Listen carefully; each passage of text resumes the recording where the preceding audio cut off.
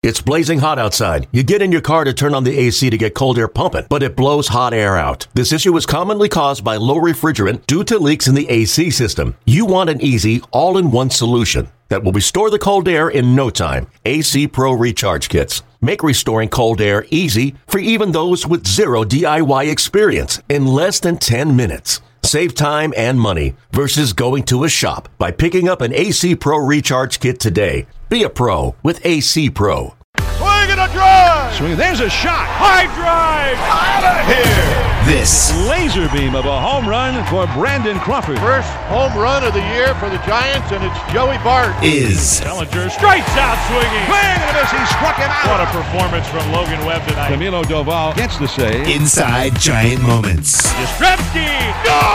And late night Lamont strikes again. Belton was all over it. The captain. Great call, Parker. With Adam Copeland.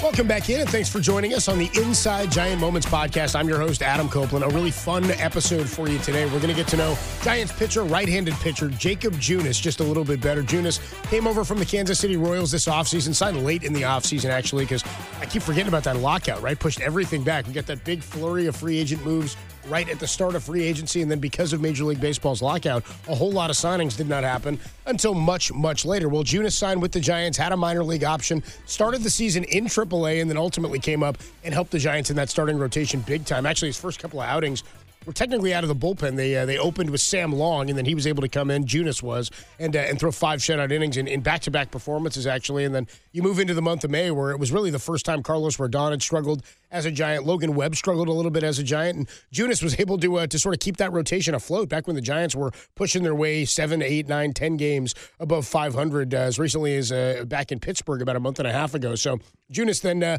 ultimately hurt his hamstring before the All-Star game, was able to work his way back before the All-Star break. I want to say he pitched in that final game against Milwaukee that Sunday where the Giants handed the Brewers their third loss in 4 games, and then the Giants went on to the All-Star break. Anyway, Junis has been a great addition for the Giants this year, was added to be sort of a depth and bulk piece, and has really emerged as one of the better starters in that rotation. Now, what's sort of funny about him is he never pitched at Oracle Park before coming over to the Giants. And it's so funny to me that guys can be in the big leagues for 5 or 6 years and never have an opportunity to pitch in every ballpark. Not that every starter or every reliever is going to pitch in every series, right? It's just not the way it lines up. But with the way the schedule is made, you play every team in your division 19 times. And then the way interleague play is set up is you play every opposite division every 3 years, right? So the Giants obviously will play the A's every year because that's their geographical rival. But then you'll get 1 year where you play the AL West, 1 year where you play the AL Central, 1 year where you play the AL East, and it's just every 3 years. And you won't necessarily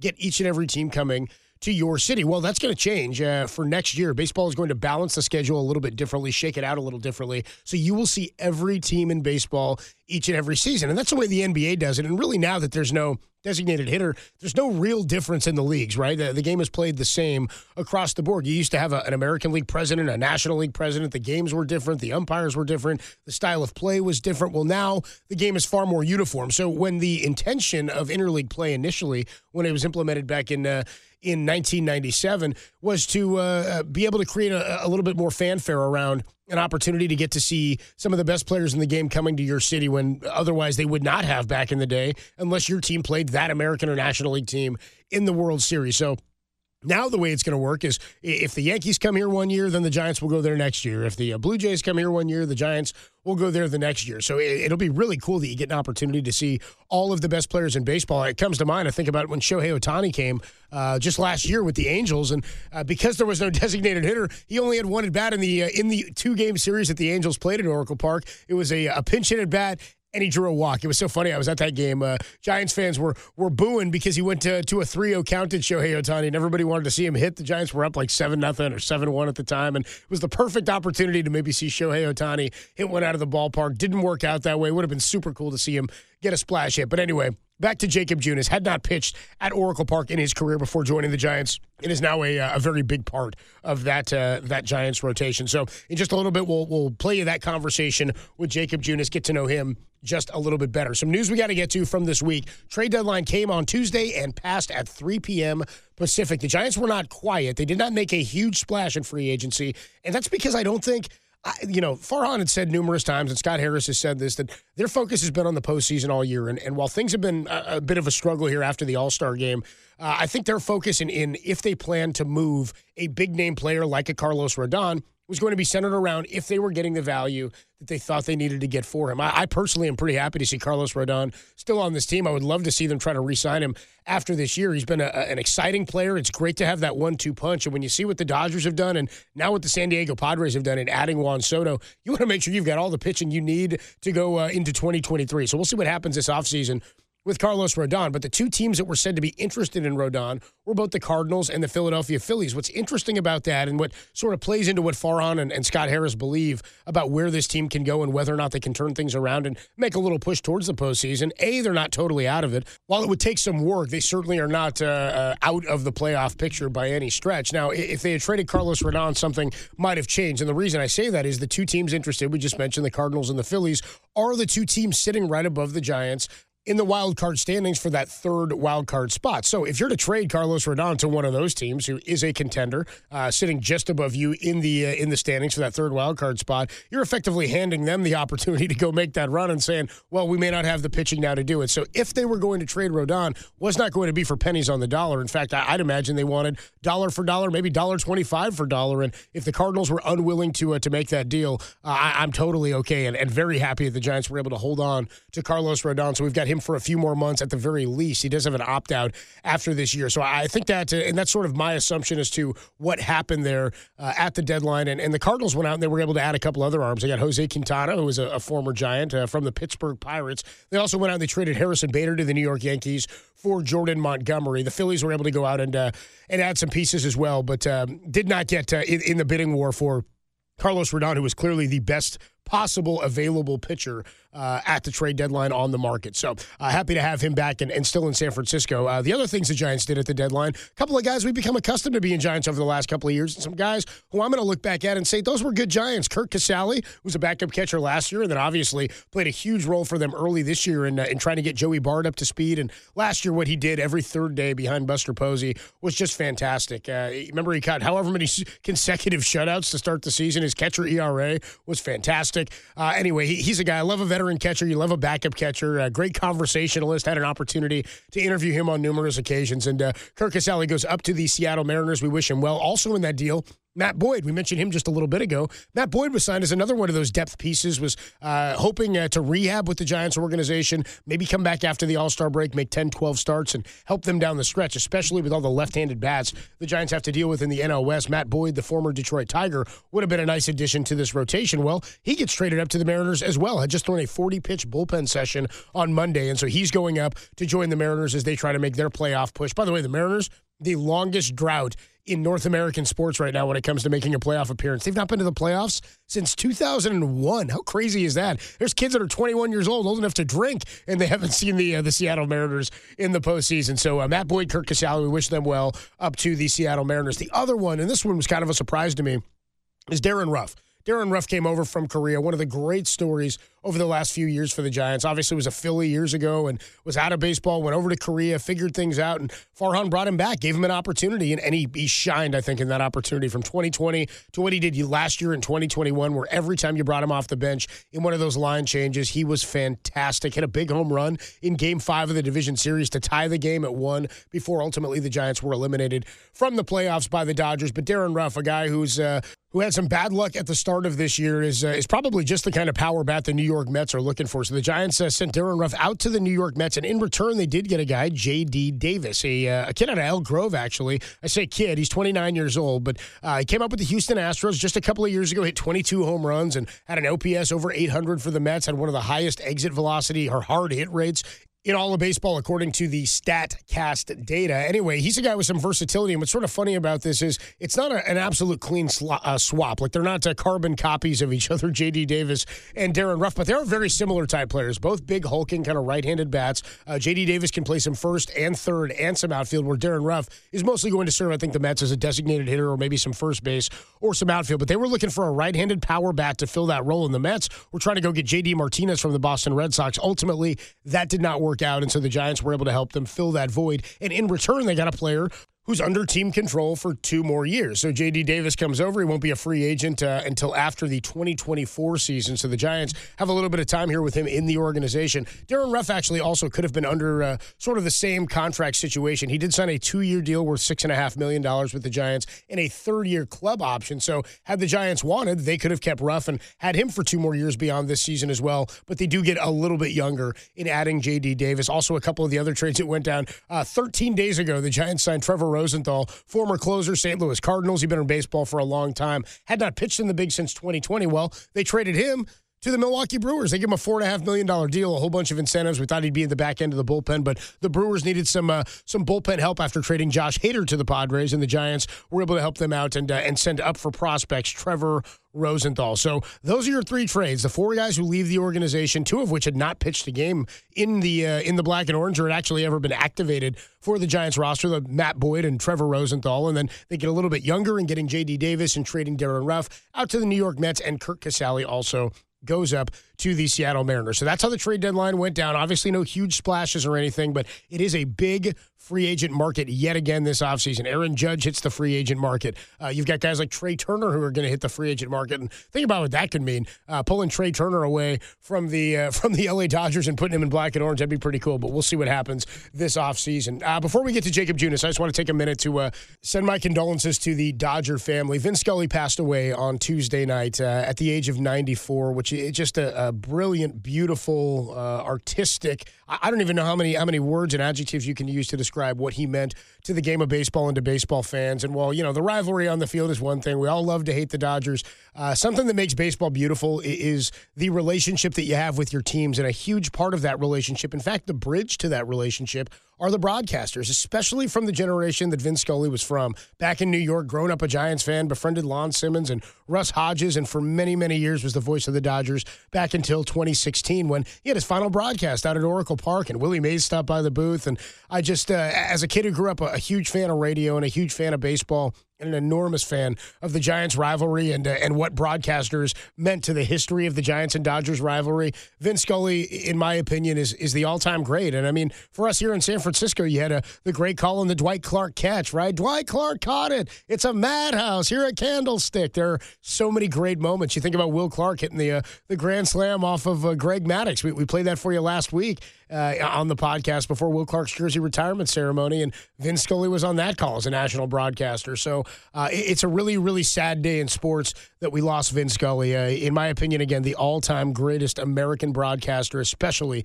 as it pertains to the game of baseball. And it is a beautiful thing that we get these next couple of days or next couple of weeks to reflect on what he meant to us and what he meant to the game. But I know for Dodger fans, this was a huge loss, and moving with the team out here in 64 years, it's just it's a sad day that we lost Vin Scully. But I look forward to getting to reflect on this and remember what it is that he meant to the game of baseball and what he meant to the Giants-Dodger rivalry. I think every Giants fan could get behind that and get behind Vin Scully. What's not to love? So rest in peace, Vin. I think everybody's thinking about him this week and for days and weeks to come. Also, what a storybook way for it to end. It seemed like it was almost scripted that he passes away on a day that the Giants and the Dodgers actually played against each other. So I just wanted to make sure we noted that here on the Inside Giant Moments podcast. All right, our next guest, Jacob Junis, joined the Giants this year for the first time, and I think a lot of fans haven't had an opportunity to get to know Jacob and anything about him, so we're going to do just that. We'll get into a little bit of his background, what it was like coming over here to the Giants, just the second team he'd ever played for in his big league career, a guy who was drafted and joined the Royals organization at just 19 years old, and he's now right here pitching for you at Oracle Park. Here's our great conversation with Jacob Junis. It's a pleasure to welcome to the Inside Giant Moments podcast, Jacob Junis. You see him out on the hill at Oracle Park and wherever else the Giants are playing. Jacob, it's nice to have you on the podcast, man. How are you today?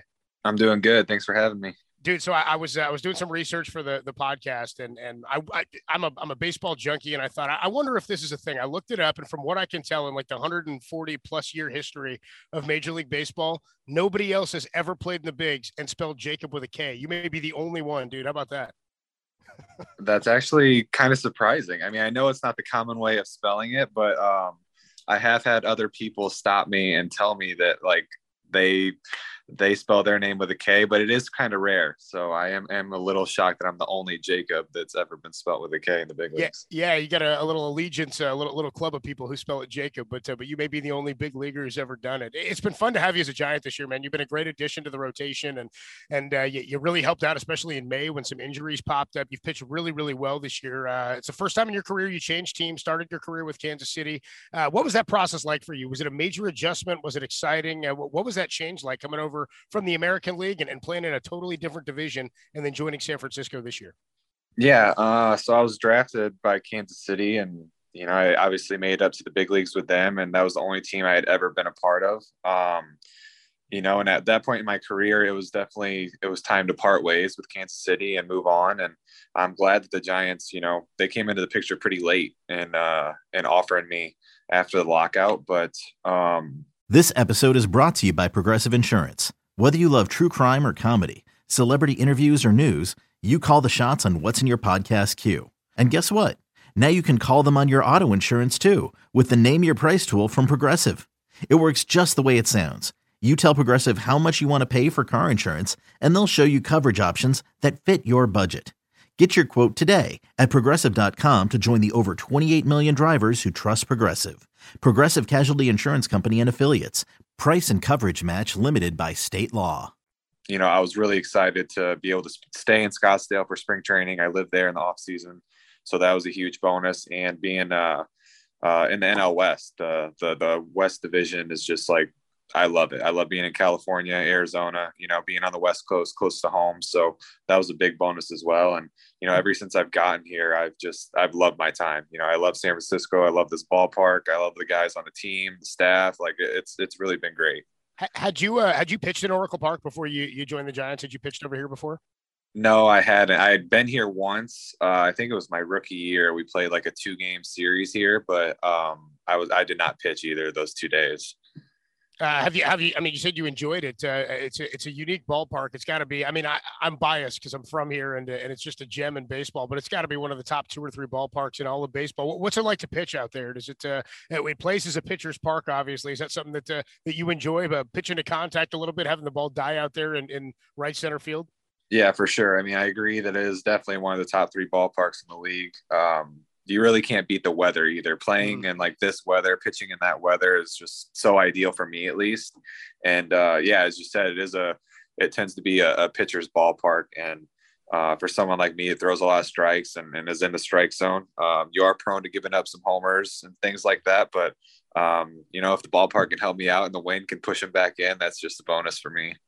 And you mentioned the weather, man. I actually wrote this down to talk to you about because I've been out to Kauffman Stadium, beautiful stadium. I think as far as the older ballparks go in baseball, that's one of the prettiest ones. The fountains out there, it's right there next to Arrowhead Stadium. It's a great location. It's a lot of fun to see a ball game there. So obviously the summertime, completely different weather from Kansas City to San Francisco out in the Midwest. You like pitching in the cold weather? You like the freezing cold, windy July summer nights? Oh my gosh, yes. Like Kansas City. Like in the summertime, 95, 100 degrees, and it was humid too. So it was sticky. You're sweating like crazy, and I had trouble gripping the ball in some of those games because it's just I have so much moisture running down my arm onto my hand. The grip of the ball is really, really a task. And, that affects the spin of the ball, the way I'm attacking and trying to throw strikes. It's harder to hit your locations and things like that. And being out here with the colder weather, I don't have to deal with that. I don't have to worry about that as much. I can really just focus on being comfortable and executing the pitch and just going after guys without worrying about throwing one over the backstop. Boy, good deal, man. It's great that you can find comfort so quickly getting out to this ballpark and in a new city. So 6 years in the big leagues, has it gone by quickly for you? Do you feel like a grizzled vet now, like you've been around for a while? No, not really, honestly.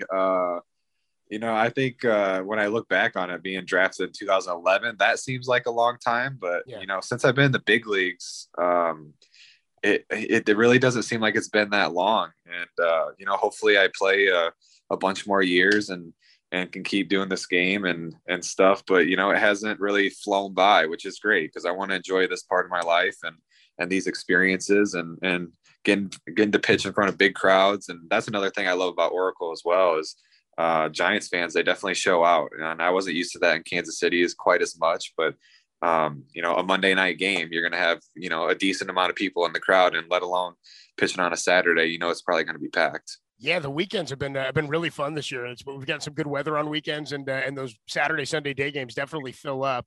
Do you set personal goals for yourself when you come into a season, like with a new team like this? I mean, obviously, I think every guy wants to get through the year healthy, but as far as numbers go, or as far as things you want to achieve, is there anything you do for yourself, or some benchmark you set that you'd like to reach in any given season?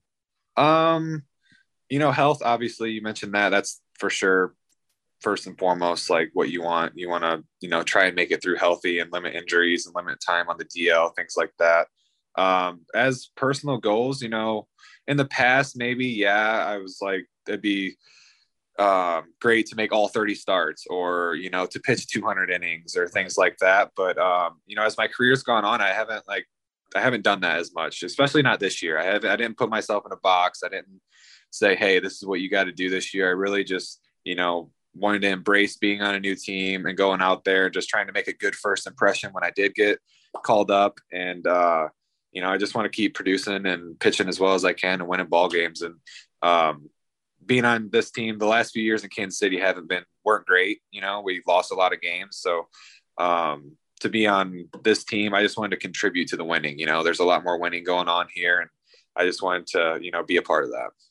Yeah, that's great, man. When you came over, did you know anybody on the team already? Anybody you'd crossed paths with, known from your younger years or minor league baseball or anything? Or was it a completely new organization to you? So I didn't really know anybody. I knew Webby. He was the only one. He trains at a place in Arizona in the off season that my brother used to work at. So my brother was friends with him previously, and I had got to meet him a couple times and talk to him. And a lot of Giants players went into that facility and trained, and but he was the only one that I knew personally before coming over here. So funny. I think of all the guys we've had on the podcast this year, when you talk about, guys that they connect with in the clubhouse, you might be the second or the third one who said Logan Webb. He's kind of a gel guy. I mean, I know the fans look at him and we saw what he did last year in the playoffs, emerged as the ace of the staff. But as far as the clubhouse goes, he's a good guy to be around, huh? Fun guy to hang with. Definitely. Yeah. There's a lot of good guys in the clubhouse, but Webby is he's just one of those guys that's just friends with everybody. Everybody likes him. It helps that he's like a homegrown guy. The fans love him. And obviously he's an amazing pitcher, one of the best pitchers in the league. So it's easy to follow that guy and try and do what he's doing on the mound. But off the field, man, he's just as good of a guy as he is a player. I'm sure he's hyped about his Raiders too. They're looking for a big season this year. I know he's a big Raider fan. I was reading about your path into professional baseball. You talked about getting drafted back in 2011. You had a scholarship, I read, to play baseball at NC State. Is that right? Yes. Yeah, but so you were drafted out of high school then, and you signed with the Royals in the 29th round. That's got to be like a dream come true for a high school kid who played baseball. Where were you when you found out you were drafted, and how did you come to the decision to forego going to college to play professional baseball? Because 19 years old, I mean, that's a big jump to make, man. Yeah, that was a tough decision. That was literally one of the hardest decisions of my life, because I could have gone either way. I really wanted to go to college. I was going to be a two-way player in college and still try to hit and play infield and pitch.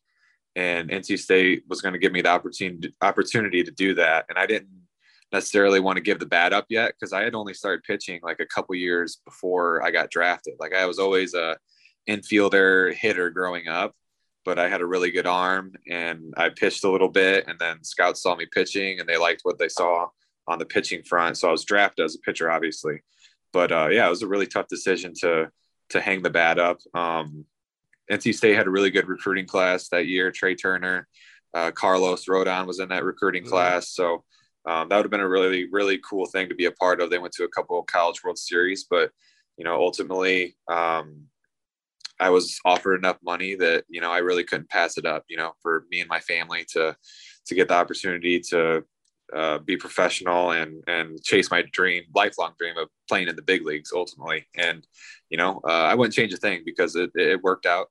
We battled through the minor leagues and got to the big leagues, and, now here I am in year 6 of a big league career. So there's not much I can look back on and have regrets with. Yeah, man. Tough to have any regrets with that. You made the right decision. You're pitching in the big leagues every 5th day, man. That's a pretty cool thing to have accomplished, to see your dream come true. You said you always wanted to be a pro baseball player? That was always the dream since you were a kid? Yeah. Probably when I was like 10 years old, I really started taking baseball seriously. We played travel baseball. And then when I was 12, I really kind of realized that I was a little bit better than most kids. And that's when I really started taking it serious and, into my junior high and high school years. And then, luckily the right people saw me and gave me the opportunity, and, the rest is history. So you grew up in Rock Falls, Illinois. As a fan of baseball, who was your team? Were you a Cubs fan, a White Sox fan? Who did you root for out there? Yep. Grew up a Cubs fan, Wrigley Field and all that. So, grew up a Cubs fan. They weren't the best team when I was growing up. They had a couple of good years, but Wrigley Field's one of a kind place, and they had Sammy Sosa when I was growing up. He was the guy to follow the home run chase with Mark McGwire and stuff. So there's a lot of memories from watching him when I was a kid. Yeah, you and I are not far off in age. The 03 Cubs. You remember the 03 Cubs specifically? Maybe little Dusty Baker. And we don't have to get into Bartman and all that. But, is that a team you followed closely? Oh yeah. Derek Lee, Moises Alou, all those guys. Yep. Yeah, definitely. Yeah, they had some good guys. Ryan Dempster out there. That was a fun team. Giovanni Soto behind the plate. Yeah, those Cubs teams were a lot of fun. So at 19 years old, man, you report to rookie ball. How much of a culture shock is that for you as a 19-year-old kid? What can you remember about your first season playing professional baseball? So it wasn't a crazy shock for me. Obviously, first time being away from home full time, but playing travel baseball in the summers, a lot of times I would spend them down in Florida because just the level of competition, more exposure down in Florida in the summer times for me. So I would honestly leave home for weeks at a time to go down there and play in tournaments and things like that. So I had a little bit of experience being away from home and playing baseball, and it was a good little stepping stone before I actually got drafted and was thrown fully into the fire. Yeah, so you've been doing some traveling. You've been away already, riding buses and out with a group of dudes and getting ready to play ball. When you got to the big leagues, was there a veteran who sort of took you under his wing, or was there somebody who was sort of a mentor to you that showed you what it was like to be a pro, to be a big leaguer? Well, my first year in the big leagues, it was a very veteran team in Kansas City. A lot of those guys from that 15 World Series team were still there. It was their last season. So that was really cool that I actually got to be called up and share the field with all those champions and guys that have been doing it for a long time and carried themselves the right way. And I would say one guy that stayed after a lot of those guys left in free agency was Danny Duffy, and we became good friends and really close. So still a good buddy of mine to this day. Can't thank him enough for everything he's done for me. That's pretty cool, man. I'd forgotten. So you came up about 2017? Is that when you made your debut? Yeah. So 2017. Was Aaron Gordon still out in left field then? Yeah. Alex Gordon. Pardon me. Yep. Alex Gordon was still there. Haas, Kane, Moose, Alcides Escobar, Salvi. There's Chris Young and Joaquin Soria, Peter Moylan. We had a lot of veterans on that team. So fun to be a part of, fun to be the young guy, getting to see those guys go to work every day and how they did it. Just trying to do my part to fit in and contribute to that team. Yeah, that's a good core of guys, man. That's all those guys who went to a couple of World Series, and then obviously 2014 lost to the Giants, 2015 beat the Mets. That was pretty cool. By the way, Aaron Gordon, that'd be crazy having him out in left field, like 6'9", power forward from the NBA. That would be a trip. The evolution of the game has changed a lot, like especially over the last 5 years. Being that you were drafted 10 years ago or 11 years ago, did you notice a change or an evolution in the coaching philosophy when you were in the minors from game preparation or what it takes to attack hitters? Because it seems now like there's no fastball counts anymore, right? We're all about throwing high fastballs in the zone and breaking balls going away. We've got the 3 true outcomes. Was there a change, you think, in coaching philosophy while you were a professional that you sort of had to adjust to, or that you noticed a change in? I think that varies for guy to guy, what stuff that they have featuring. And I know when I came over here, it was a point that I was going to throw a lot of off-speed pitches. I was going to throw a lot of sliders. That was my best pitch.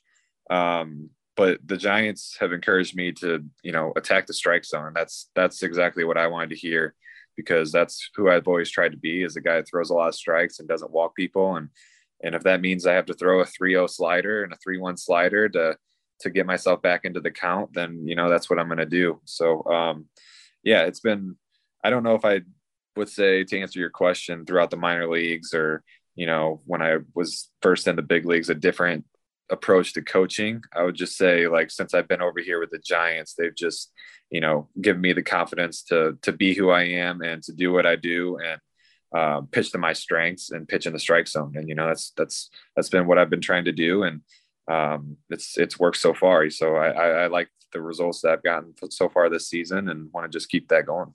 Well, that's great. That's kind of, I think, what they told Kevin Gausman too. Like when he got here, they said, "Hey, your split finger is your best pitch. You should be throwing more of that and sort of pounding the bottom of the zone with it." And it worked out well for him. He got a big contract going up to Toronto. But Gabe Kapler said that when he first signed with the Giants, he said his focus was going to be still continuing to coach at the major league level. Do you think that philosophy has played a role in some of your success this year, that they plan to kind of what you're talking about, encourage you to be who you are, use your best stuff from previous years in your career and sort of hone in on what it is that's made you successful at the big league level?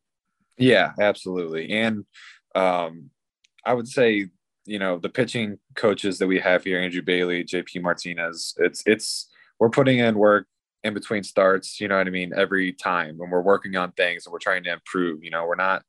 We're not just trying to maintain necessarily. We're trying to, sharpen these things and make sure they stay sharp every time we go out there. And if something's not feeling right, it's a focus that week to dial it back in to where we need to get to before that next start. So that's been a lot of fun too, being able to play around with different grips and especially for me and my changeup. I came into this season and never really having a changeup. It was always a pitch that I struggled with, and still a work in progress. But it's fun to tinker with it and to get that feeling and see that movement that I've been wanting for a long time. After putting in the work week in, week out. So that's fascinating stuff to me. So you say you never had a changeup. Does that mean like you had a little one in your arsenal and you just didn't throw it frequently? Does it mean that you worked on it on the side and never used it in a game? Like what's it like to develop a pitch or to craft a pitch or shape a pitch and then implement it into a game plan? Because that's got to be a little bit concerning at times. You're like, I haven't thrown this thing a whole lot, but I'm getting used to it. Can you tell us the process of developing a new pitch like that? Yeah, I mean, I had one obviously, but it just wasn't consistent, and it wasn't a pitch that played well for me. I always knew that I needed one and was searching for one and tried different grips and things like that. But what we did over here is really just slowed it down to try and get the right seam effects on it, the way the ball spins. And, we did TrackMan, we did slow motion cameras, watching it come out of my hand, and, doing the feel versus real test. And the first time I actually got called up for the Giants, I pitched in Washington, and I think I threw like 30% changeups that game. And it was just like, it was working. Felt great. And we just kept going to it and we got great results, but I had never, ever done that in my entire career. And I think that just a lot of credit goes to, Andrew Bailey and the entire pitching staff of the San Francisco Giants for, showing me the basics of it, and then us just hammering it home all the spring training and the beginning of the season, and seeing the fruits of the labor happen in game and getting the results was amazing. It was so satisfying, and it was a lot of fun to add that one to the mix. Yeah, I remember that game. I think Sam Long opened for you, right? And then you went 5 shutout innings. Is that what happened after that? Yep, exactly. Yeah. Yep. I imagine hitters around the league who faced you before, they're like, man, I'm facing this guy's got a changeup now. He's like, now I got to deal with this thing, dude. He's throwing this 30% of the time. That's yeah. It's probably a big shock because I was always just a slider fastball guy, right. And I was throwing to lefties and righties, so I'm sure that it was just something that they weren't necessarily ready for. And then those pitches go 2 separate directions, so it's just hard to commit to one or the other when you got both working. Yeah, if a guy thinks you're coming fastball slider and you're dropping changeups on him on the outside part of the plate, that's a tough thing to adjust to. So you had an injury earlier this year, landed you on the injured list. It was great that you were able to come back as quickly as you did. So you're working your way back still. I say you're talking about building up your pitch count. Does it change anything when you're on a pitch count, or what's the feeling or the thought process when you take the mound again after an injury like that and you need to build yourself back up? No, it doesn't really change my thought process or anything like that. It's basically just telling myself, go out there and take it as a normal start as you would any other one, and go until they take the ball from you, type of thing. I guess last weekend you got into a bit of a jam. You in the first inning, I think the bases got loaded against you. You were able to get out of it. It was actually pretty resilient of you to get out of that jam because it was a little bit out of whack at first. Is there a feeling when you first come off the injured list sometimes that you need to get a grip again for your pitches? Or I know you're still out there playing catch and stuff, and you made a couple of rehab appearances, but the process of getting back the same feeling you had, because you were really sharp before you got hurt. That's what was such a bummer about it, is you were cruising. Is there a sort of a window or a learning curve there to get back to the feeling you had before? Yeah, most definitely. Whether it's the way the ball is coming out of your hand or the way your body's moving down the mound, things are a little funky when you come back and get into that game speed, Yeah. And for me, it's just been about not trying to overwhelm myself thinking about that, or when I make a bad pitch or don't execute a pitch, don't get too upset, because there's still work to be done. It's like, I know I'm not my sharpest right now, but you still got to do what you got to do to try and get some zeros and give the team the best chance to win. Yeah, trust the process to get back to where you were before. So I think one of the big things in coming over to the Giants from anywhere, but especially a team like Kansas City, is you don't have a rival that is like the Giants and the Dodgers when you're in Kansas City. How familiar with the rivalry were you, and how much have you enjoyed that experience of being around that this year? Yeah, I knew, obviously, Yankees, Red Sox, and Giants, Dodgers. Those are like the two big rivalries in sports. And my first taste of it was a weekend series. I actually pitched the Friday night game that I got hurt, and we ended up sweeping the Dodgers that weekend. That was my first taste of the rivalry. And man, it was like, I had never really been a part of games like that. The crowds were obviously huge, but they were also very into it and loud on both sides, Dodger and Giants fans. So I've never pitched in the playoffs, but I imagine that's probably as close as I've been to a playoff atmosphere. And it's a lot of fun to be a part of. Yeah, especially those weekend series, you get a buzz going for sure. That Friday night game you pitched in, you're right, that was a fun one, and that sweep a couple of months back was awesome for you guys. So I was trying to wrap up with a little bit of a fun one, but I want to ask you first about the thing that I've loved about being a Giants fan my whole life is you've got so many. Well, they've had the Hall of Famers that are around, but the Giants keep guys who have been tied to the organization close. There's so many legends and former players that hang around. Have you had an opportunity to get to talk to guys like a Will Clark or a Barry Bonds or any of the other former Giants that hang around the ballpark anytime? Yeah. I have been able to sit down and talk with Will Clark a couple of times. Great dude, great energy. First time he came up to me, he said he was a big fan of myself and just made me feel like I'd been, his friend he'd known me for 10 years. It was just a very warm welcome from him. And it was pretty cool to be able to chat with him. And whenever he's in the clubhouse, sit down with him, especially with his career and all he accomplished, and especially his career as a Giant, and for me the other night, being able to pitch on his night, it was a little nerve wracking because I didn't want to, spoil the night. And I felt like I was obligated to go out there and somehow throw up some zeros and get a win on his night. And I'm thankful that that's the way it worked out, because man, he deserves all the accolades and love from the fans that he gets. Yeah, he's a hell of a storyteller, man. The way that guy talks and the energy he has, the way he can paint a picture is incredible. All right, so if you can go through any era in baseball and you could pick any player that you could get to play alongside or that you could face, like if you were on the hill and he was in the batter's box, who would it be? If you got an opportunity to face any player in history, who would you go with? Oh my gosh. Face any hitter in history? Yeah, why don't we go face? How about that? I don't know if I would want to face him, but I would have loved to be on the Giants when Barry Bonds was on the team. That guy was just like, it was like he was automatic, man. Like he was hitting anything that was thrown in there. It was like, I don't even know if there was a way to attack him besides, walk him. So that's a guy I for sure would have loved to have on my team as a Giant. To face though, I would probably have to say Sammy Sosa, just because he was a guy that I grew up loving, and big home run hitter, a lot of energy. And,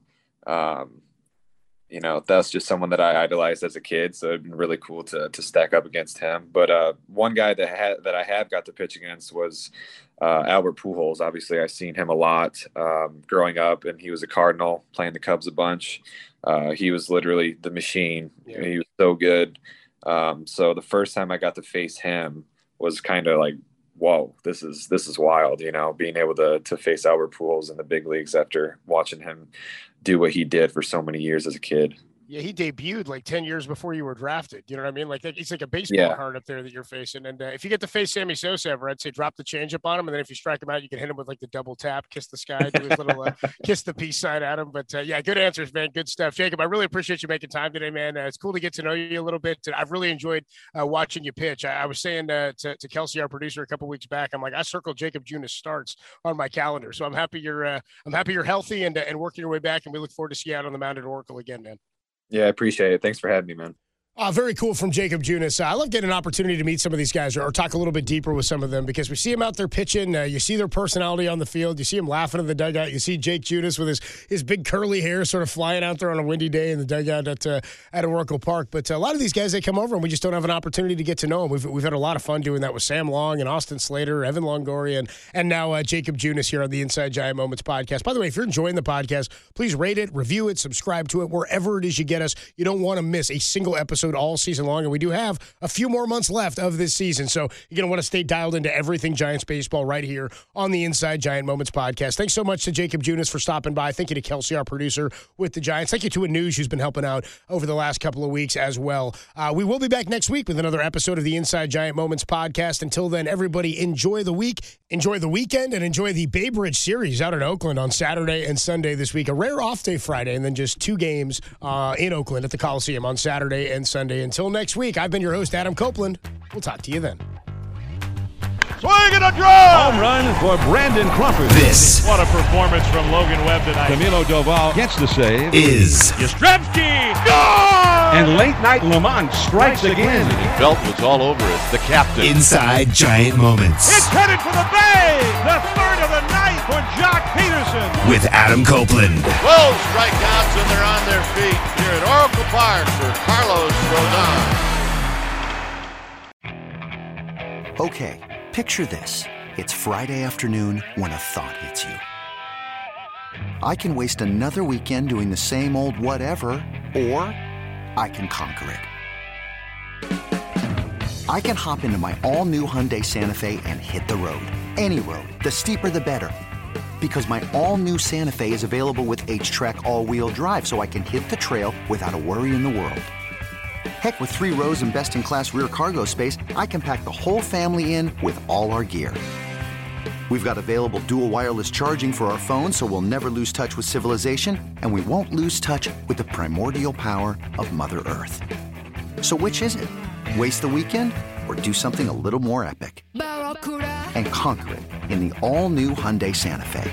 Visit HyundaiUSA.com or call 562-314-4603 for more details. Hyundai, there's joy in every journey.